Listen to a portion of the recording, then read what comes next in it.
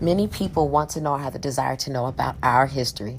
Many people, black, white, Asian, whoever in this country, they want to know about us. And history is so important because it shapes our present and our future. And we have to know history because history will repeat itself, the good and the bad and the ugly.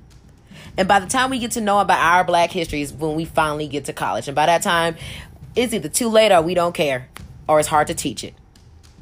And our history is beautiful. We love traces of how powerful and strong we are just to prove we were there. We're beautiful. We come in all different shapes, sizes, and skin tones. We have various personalities, attitudes, and styles. I don't care if you're upper class, lower class, or working class. I don't care if you're a lawyer, a teacher, a preacher, a thug, or a drug dealer. We are black, and we are some bad motherfuckers.